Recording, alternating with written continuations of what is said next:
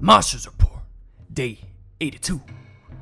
I have traveled this land and seen my share of the despicable. I've seen mother wolves devour their own young to fend off starvation. I've seen eagles abandon crying young merely because another bird has stolen their nest. And I've seen good men steal once they've reached endurance's end. All that, though, is born of necessity. In no way does it make it right. But I do believe the good Lord is understanding in such cases, and when right, extend forgiveness. I also know something more. Never will the good Lord forgive monstrous Pete Blacksmith. Everything he touches turns corrupt. Each land he crosses leaves a trail of pain like the mud left by a stampede.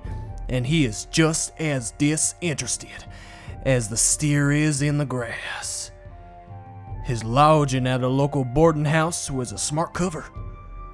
The simple folk running it were easily fooled by his masterful lies. The kind Miss Larkin even comped his payment, 'cause he was harmed in some way that she'd rather not say. No doubt a ruse by Blacksmith to pilfer another innocent. My guess is Miss Larkin is concerned about her reputation, and therefore means of living. Of course, the moment Blacksmith left, the residents became violently ill. Every last one of them. Sick and bedridden for days.